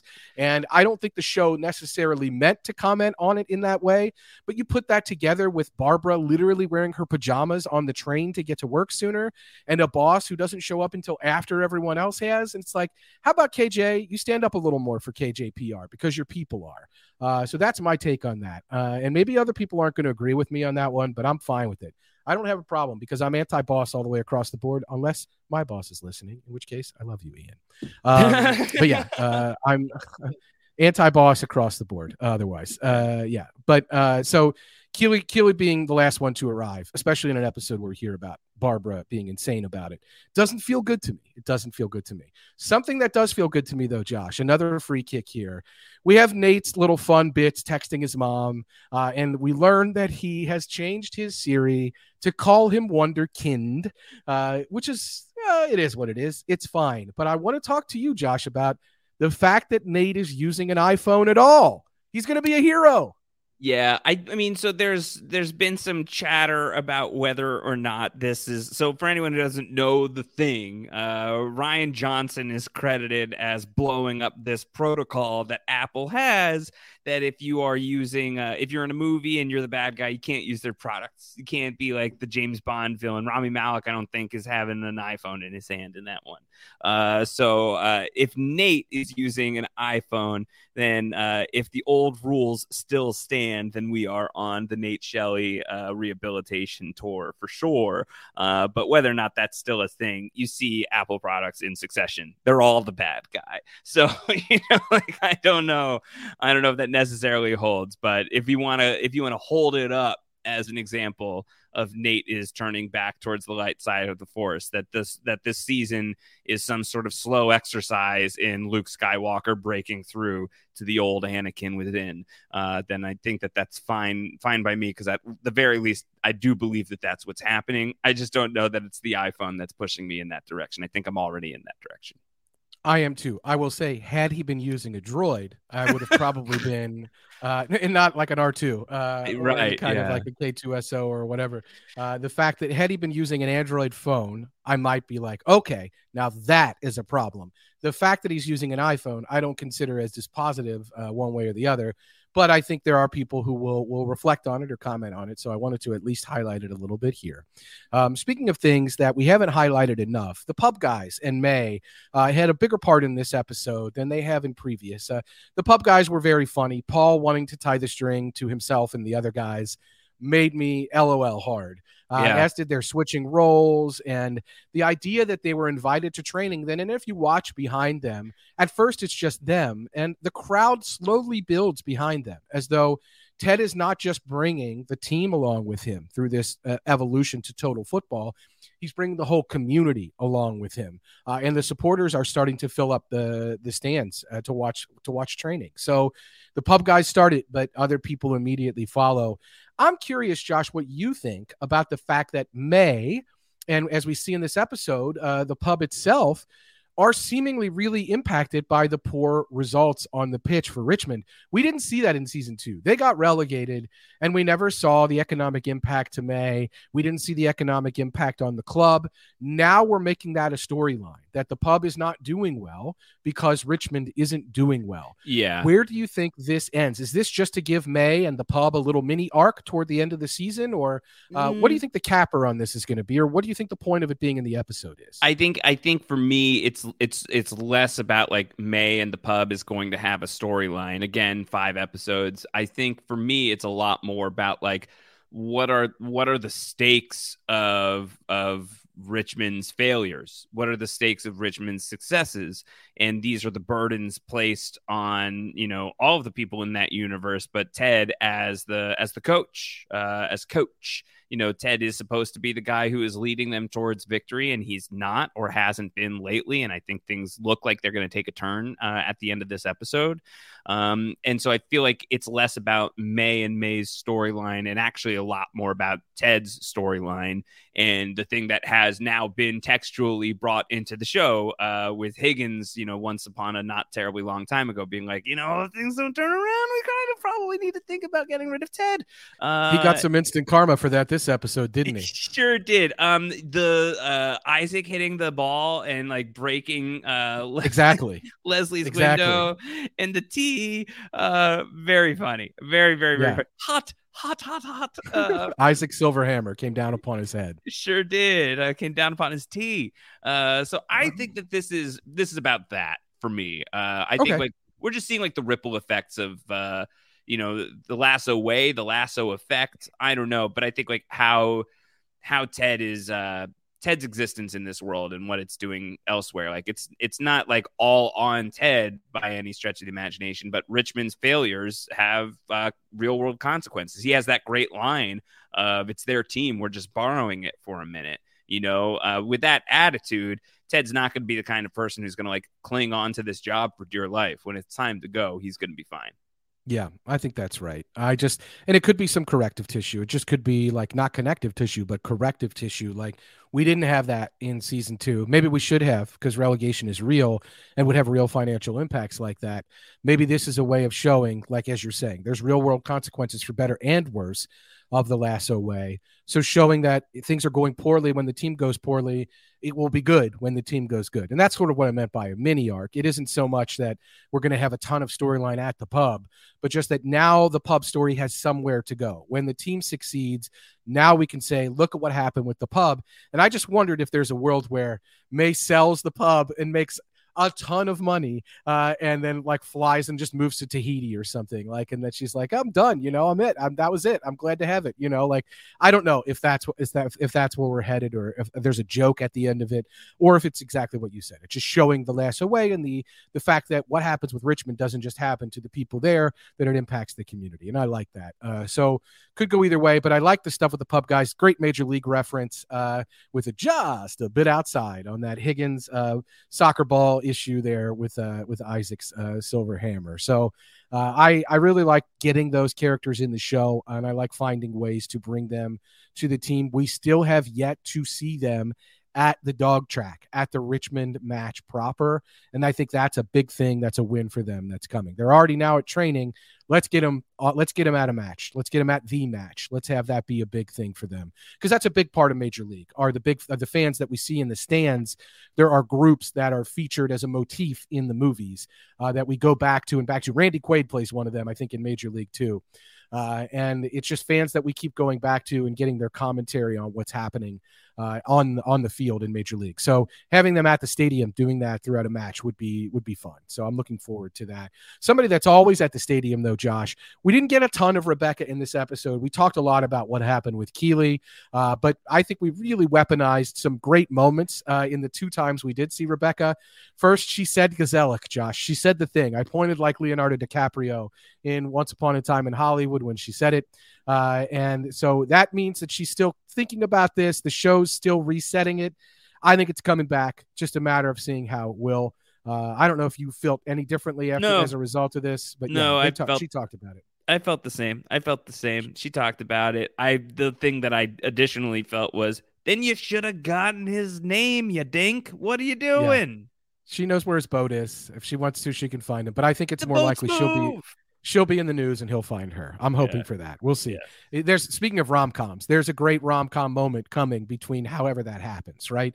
Whatever the ultimate thing is that brings them back together could be a big deal. So that I loved her ordering too expensive bottles of champagne to go, and then also one for the server once she heard that Jack was paying. Hilarious. So funny. And then, of course, so damn funny the way that Sam's dad made it awkward with her. And he said, of course I had to, really just great moment from Ola there, making it awkward with Rebecca. I felt bad for Rebecca, but I also think it's very funny that Ola was doing it willfully, that he knew what he was doing, and that it played out the way it did. So that was really, really good. I got a big LOL out of that. I also got a big LOL out of Roy saying he'd given it a lot of thought. We're going to, next time we do this, he says we're going to tie multiple guys' dicks to one guy's dick. Yeah, we talked about that, the Roy King, the rat dick of it all. So that was great. But back to Ola, I forgot to say this, but the moment in the locker room when Sam sprints across the locker room and hugs him, when Sam has just been through what he's been through, the camera does flash to Jamie, and we see Jamie taking that in. And Jamie is remembering, I'm sure, what we're remembering as an audience, the last time we had a father come into a Richmond locker room, and the emotional moments that ensued after that was when James Tard Sr. showed up at Wembley after the Man City FA Cup loss to rub it in, and Jamie punched him. And ultimately, the hug from across the room came from Roy Kent to Jamie. So I don't think for a moment that Jamie was forgetting about that moment, or that Ted was not thinking about his dad. I loved how quickly Ted bonded with Ola, like with dad jokes. These are just 2 dads joking it up about American candy and bad sugar, and wearing the same outfits. I love how quickly they bonded. So everything with Ola was gold to me on any number of levels. And that was something I won't soon forget about the episode. We also had dicks on 3. We also had 4 on 3. 1, 2, 3, 4. So I never in my life thought of that joke in a very funny, clever bit to do 4 on 3, 1, 2, 3, 4.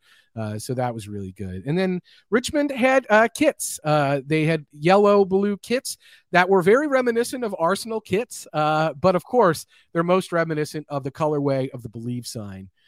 So we've got our Richmond Believe kits in the yellow and blue. Like I said, very reminiscent of Arsenal kits. And so to see them playing Arsenal in Arsenal looking uniforms was jarring.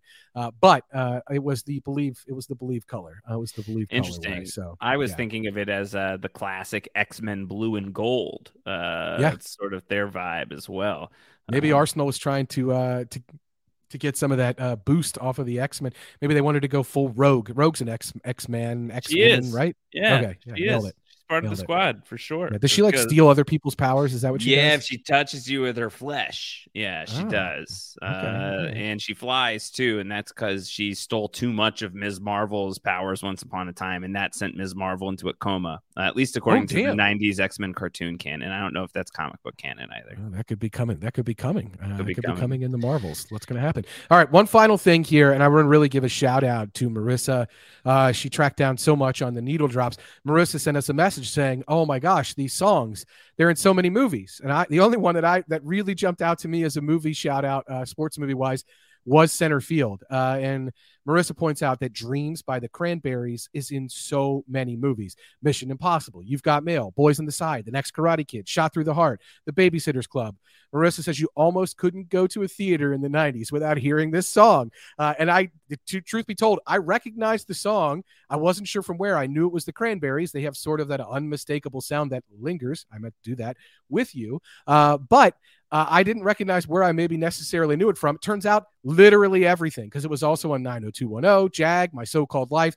This is a very popular needle drop. So what's happening there?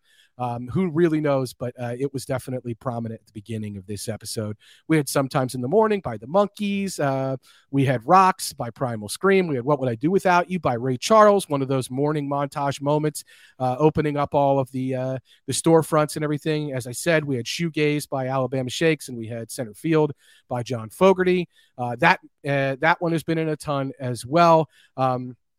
We had Smokey Robinson and the Miracles. You Really Got a Hold on Me. This is just so many things. Doomed by Moses, Sumney, all these things. All Right by Supergrass, Find Someone You Love, Enjoy. All these songs are in the show. This one was packed, Josh, but there was one that I couldn't believe that you pulled. I am just blown away by this. There is a quick 10-second scene in the locker room where they're kicking around water bottles and they're getting them to land in the container. And there's this, I don't know, politician style, Hail to the Chief style music playing. You got it? Yeah. This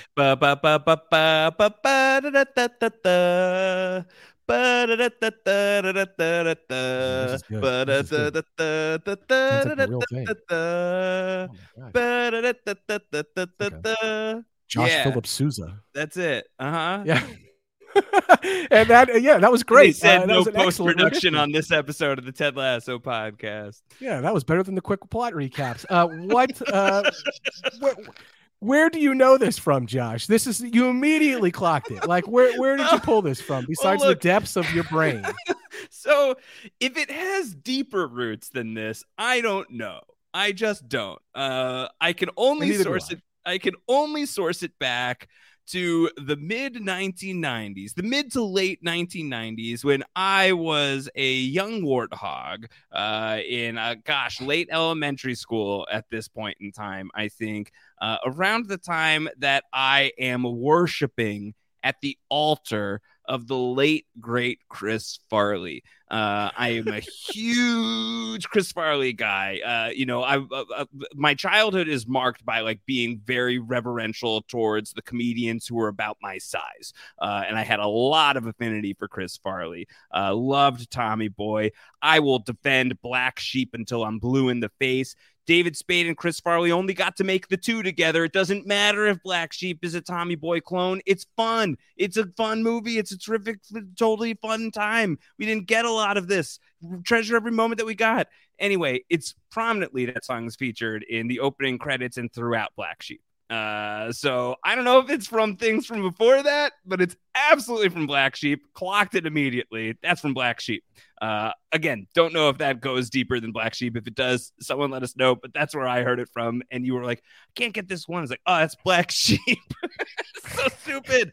My brain. Why doesn't it accommodate like actually being able to do math on a podcast? And instead I can get Black Sheep score immediately. So dumb. Let's not call counting to 5 doing math. But yes, I agree with you. I can't even talk about doing math on a podcast. Yeah, I can't believe that you pulled that. Black Sheep is extremely underrated. I thought of some immediate jokes from that film that have stuck with me that I referenced to you when we were talking about it. Very funny. To fight, to vote. Yeah. So good. We're going to have a revolution. Very funny that you would clock that. It does appear that was composed for the movie Black Sheep, but the moment, just the little slice of life sporting moments, there are a lot of these in Major League with the people on the bench like doing things in unison and like kicking their legs and feet and like player superstitions and clubhouse routines on display in the movie. It could be that. It could be something that we're missing. Perhaps another topic for the feedback show, Josh. But again, shout out to the great Marissa Garza for all the help with the needle drops. There were so many of them on this episode. And the stuff with Dreams by the Cranberries went right over my head. And of course, that's right where we started with the episode. So not good to start underwater like that. So big ups to Marissa for all the help with that for sure. Amazing. And big ups to Marissa always, especially in our impending feedback show, which if you want to get involved, again, this is the way, the Lasso way. Ted Lasso at postshowrecaps.com. Do you need me to say it again? I shall. I will say it even slower. Ted Lasso at postshowrecaps.com. That's our email address if you want to write in and get some feedback in for the upcoming feedback show here for the final maybe season of Ted Lasso. At least it's the third one. We want to hear from you for this show. We've been getting great emails all season long. Again, we will bring in anything that is relevant still to the plot that we are able to accommodate. If you've got anything from this specific episode or predictions for the end game too, I think would be great. Ted Lasso at postshowrecaps.com is the way. Those emails will go to myself, Antonio, and the great Marissa Garza.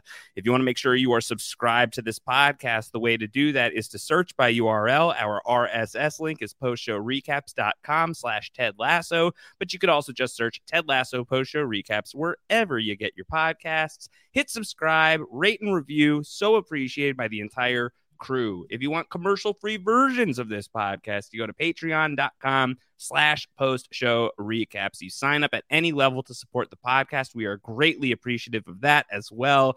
Patreon.com/post-show-recaps. At any level, you will get commercial-free versions of the Ted Lasso Season 3 podcasts for your troubles. The next stop, well, for me is I'm hopping into beach day. I will be beaching myself up. But for the podcast, the next stop is feedback day, Antonio. That's coming up real soon. You got anything else before we march off towards that? No, that's it for me. I'm excited. Like you said, I think feedback questions about possible end of season goals, whether Richmond win or lose, the white whale of it all, what number 4 is, how the Lasso effect has manifested in specific moments throughout the seasons that we've seen so far, and on and on and on. Looking forward to talking about that on the feedback show this week, Josh. All right, folks, we will see you next on the feedback show as Ted Lasso continues forward here on Post Show Recaps. Until the next time, everybody, take care. Bye-bye. And should I just quickly sing? Trying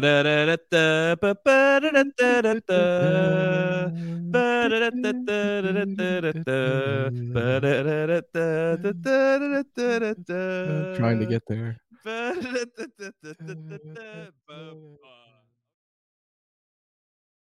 Lucky Land Casino, asking people, what's the weirdest place you've gotten lucky? Lucky? In line at the deli, I guess? Aha, in my dentist's office.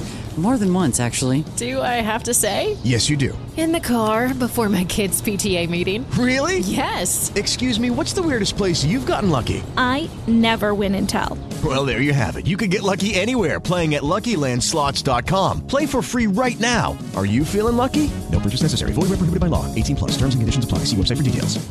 With Lucky Land Slots, you can get lucky just about anywhere. Dearly beloved, we are gathered here today to... Has anyone seen the bride and groom?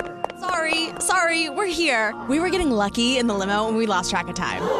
No, Lucky Land Casino, with cash prizes that add up quicker than a guest registry. In that case, I pronounce you lucky. Play for free at LuckyLandSlots.com. Daily bonuses are waiting. No purchase necessary. Void where prohibited by law. 18+. Terms and conditions apply. See website for details. Lucky Land Casino, asking people, what's the weirdest place you've gotten lucky? Lucky? In line at the deli, I guess? Aha, in my dentist's office. More than once, actually. Do I have to say? Yes, you do. In the car before my kids' PTA meeting. Really? Yes. Excuse me, what's the weirdest place you've gotten lucky? I never win and tell. Well, there you have it. You can get lucky anywhere, playing at LuckyLandSlots.com. Play for free right now. Are you feeling lucky? No purchase necessary. Void where prohibited by law. 18+. Terms and conditions apply. See website for details. Judy was boring. Hello. Then Judy discovered ChumbaCasino.com. It's my little escape. Now Judy's the life of the party. Oh, baby, mama's bringing home the bacon. Whoa, take it easy, Judy. The Chumba life is for everybody. So go to ChumbaCasino.com and play over 100 casino-style games. Join today and play for free for your chance to redeem some serious prizes. ChumbaCasino.com. No purchase necessary. Void where prohibited by law. 18+. Terms and conditions apply. See website for details. Lucky Land Casino, asking people, what's the weirdest place you've gotten lucky? Lucky? In line at the deli, I guess? Aha, in my dentist's office. More than once, actually. Do I have to say? Yes, you do. In the car before my kids' PTA meeting. Really? Yes. Excuse me, what's the weirdest place you've gotten lucky? I never win and tell. Well, there you have it. You can get lucky anywhere, playing at LuckyLandSlots.com. Play for free right now. Are you feeling lucky? No purchase necessary. Void where prohibited by law. 18+. Terms and conditions apply. See website for details.